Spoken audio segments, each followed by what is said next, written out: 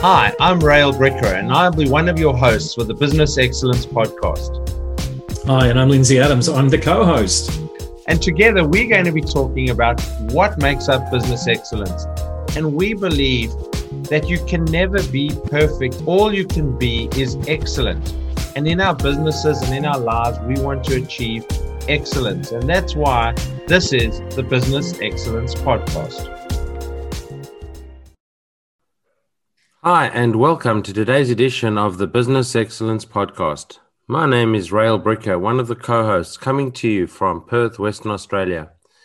And today, for a second episode, I am very happy to have back on the podcast Elinor Moshe, founder of the Construction Coast, podcast host of Constructing You, author of Constructing Your Career, and a mentor for many people in the construction industry. Welcome back, Elinor. Thank you very much for having me on your show again.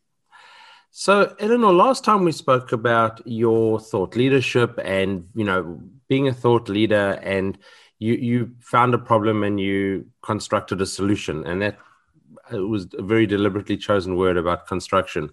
I see what you did there. How you mentioned very briefly that you had this brilliant idea, and I think it is a brilliant idea, and then you didn't know where to go, and you found a mentor in Ron Malhotra.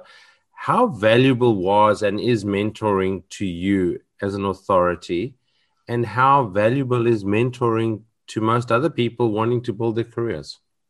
Mentoring is one of the most, I think, beautiful experiences that you can have. And it's not just about the relationship that you have with someone. Obviously, that connection is really, really important because you spend a lot of time working with this individual.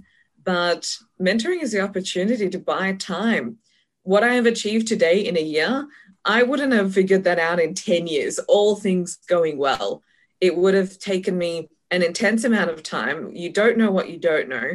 Even when you do know what you don't know, that still takes time to figure out. But mentoring is the opportunity to bypass and lean into 10, 20 years of experience that a mentor has. It accelerates the process of where it is that you want to get to, because you look at the person in your marketplace who has the results that you want. If they have the results, then it is your duty to go, okay, how can I do whatever it takes to get to work with that person? And yes, sometimes that does require an investment in yourself to actually do that. And that is where people get in their own way. They have this common misconception that mentoring should be a free-for-all, and they have this sense of entitlement. But you also have to realize that these people have spent tens and hundreds of hours and a significant investment in themselves to get themselves to where they are.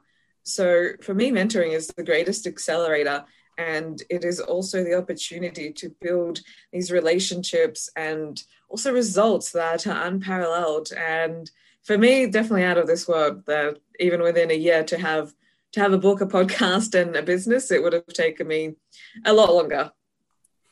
I mean, I love that, because you're right. A lot of people do sort of see this sense of entitlement. They don't understand the idea of paying for mentoring. And at the end of the day, we're in business to make differences in people's lives, but also to make money. I mean, that's not our driving why, but it is part of the why, because if you don't make money, your business fails. It's quite simple. That's right. And mentoring as a service profession is no different from going to a doctor, going to a mechanic, going to an accountant. You go to the specialist for a reason, and there is a value exchange in that process. But when it comes to the mentoring world, it's all of a sudden has to be free, which is a false misconception. Let me ask you a question then.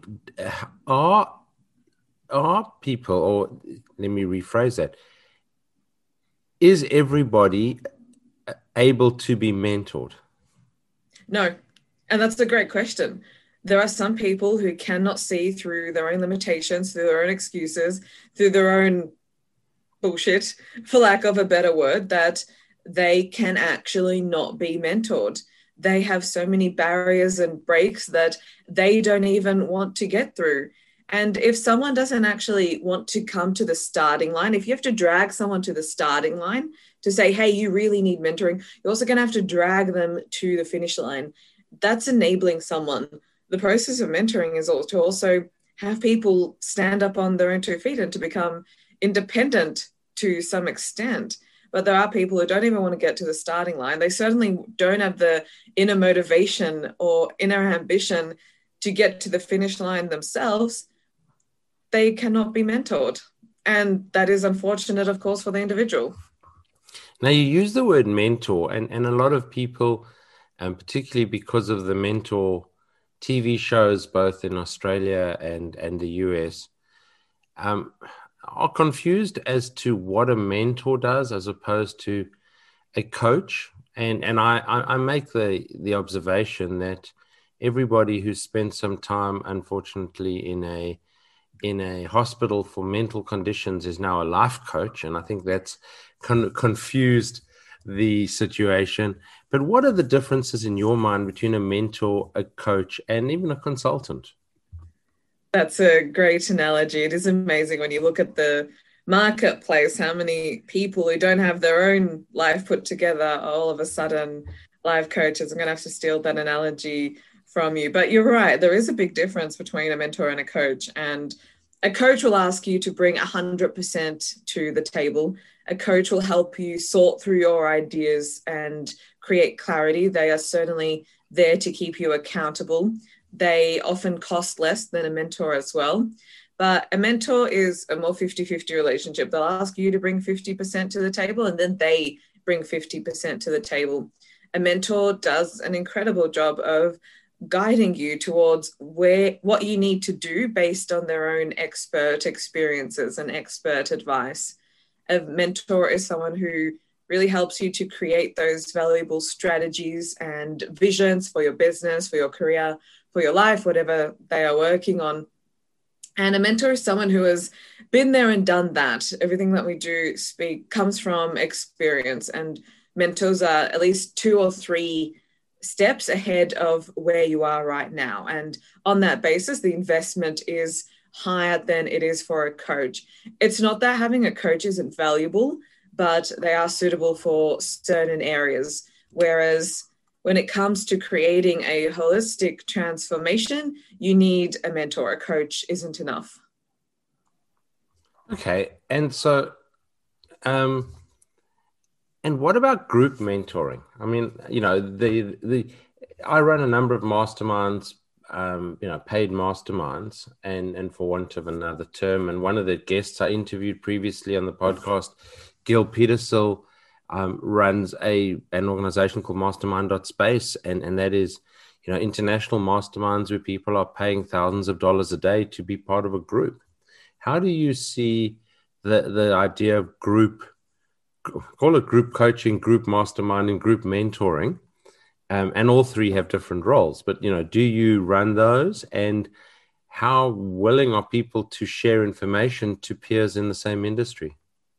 I personally love running masterminds because at the start you have these strangers that don't know each other, and they all go down this same journey together, and some form incredible connections between themselves. But you also have a certain dynamic. Each mastermind group is quite different. So personally, I love running it because what it also allows the mastermind participants is to lean into the experiences and support systems of each other. They're getting, in a way, a lot more than just working one-on-one. Of course, I love that experience as well. It's very intimate and very focused on the individual. But when you do have a mastermind group mentoring opportunity, you get that dynamic, you get that group support, and you actually get to see the results of other people and how other people are applying and adopting what is being learned. And you can look at them and say, okay, if they can do it, I can do it. So I love masterminds. And because you're quite a narrow niche, you're in your lane. Are the masterminds you're doing, are they, people obviously driven by the construction industry? How willing are people to share their experiences across organizations, across, in this narrow niche of the construction industry? you'll have to edit this part out. What do you mean by sharing experiences? Like Well, so in a mastermind, you want yeah, people to share their yeah, experiences. Okay. yeah. Thank you. People do take a little bit of time to warm up, especially when there are other people and they don't know who they are and they don't know who they work for. But after a period of time, people do become open. And it is those who understand that the more that you put in, the more that you actually get out of the experience. If you keep all your thoughts and feelings and journey to yourself, you're not actually getting the full benefit of the mastermind. Of course, there are some who are so hung up on what other people will think and what other people will say, and they never come out of that shell. But on the whole, people do become quite willing and open to share their experiences and their thoughts and what they're going through at the moment as well. And I mean, out of all this, you said within a year you've managed, and it was not a, and you keep referring to a year. Was that 2020 year? Is that 2019 year? 2020. Okay, so besides for being in lockdown for I don't know how many months in Melbourne, you've achieved an amazing amount, and it's a story I'm seeing continuously. That how 2020 actually shaped and helped a lot of people build their businesses, as opposed to, woe is me. So in that last year, you brought out a book, you've got your podcast running, you've got Constructing You going, you mentoring, you coaching, etc. Tell us about your book, Constructing Your Career.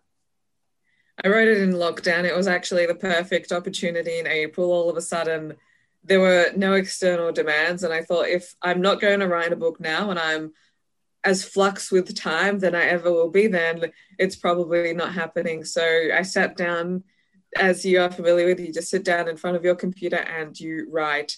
And I do strongly believe that everyone has a book within them. And I guess I had this book within me for a really long time because it wasn't tedious or difficult to write. It was an absolute joy to write. And I looked again at the construction industry and the literature that surrounds careers in construction, and there is nothing. It is a world first book which pieces together the requirements of having an exceptional career in construction. A lot of the literature is based around, again, the technical and the tactical. It certainly doesn't focus on what the individual needs to do. So the book is structured as in, this is how you build a building, and then this are the stages in which you build your career. And it's really the guide, it's the mentor, it's the friend in a book, which I needed when I was traversing my career in the early stages, and I didn't know how to piece it together. I didn't know how to even answer the question, what it is that I want. I drew blanks once upon a time when being asked that question. So, of course, with everything that I do, the book starts with from the inside out, and the response has been phenomenal. I had someone post on LinkedIn that they got home at 11 o'clock at night and the book came that day and they were up till 5 a.m. reading my book. And to have such feedback is really heartwarming, because there is a level of fear, I guess, that goes out with putting a book. It's your philosophy, it's your heart, it's all your work on the line for anyone, anywhere to see. But the response has been phenomenal and is definitely serving people, which is its intention. Your experience is interesting. I wrote my book over a period of about 7 months. I got up at 5 a.m., wrote for an hour every day. And that's an unusual discipline for me because my mind is all over the place. And then I wasn't happy with it. And I put it away for 2 years because exactly what you said there resonated.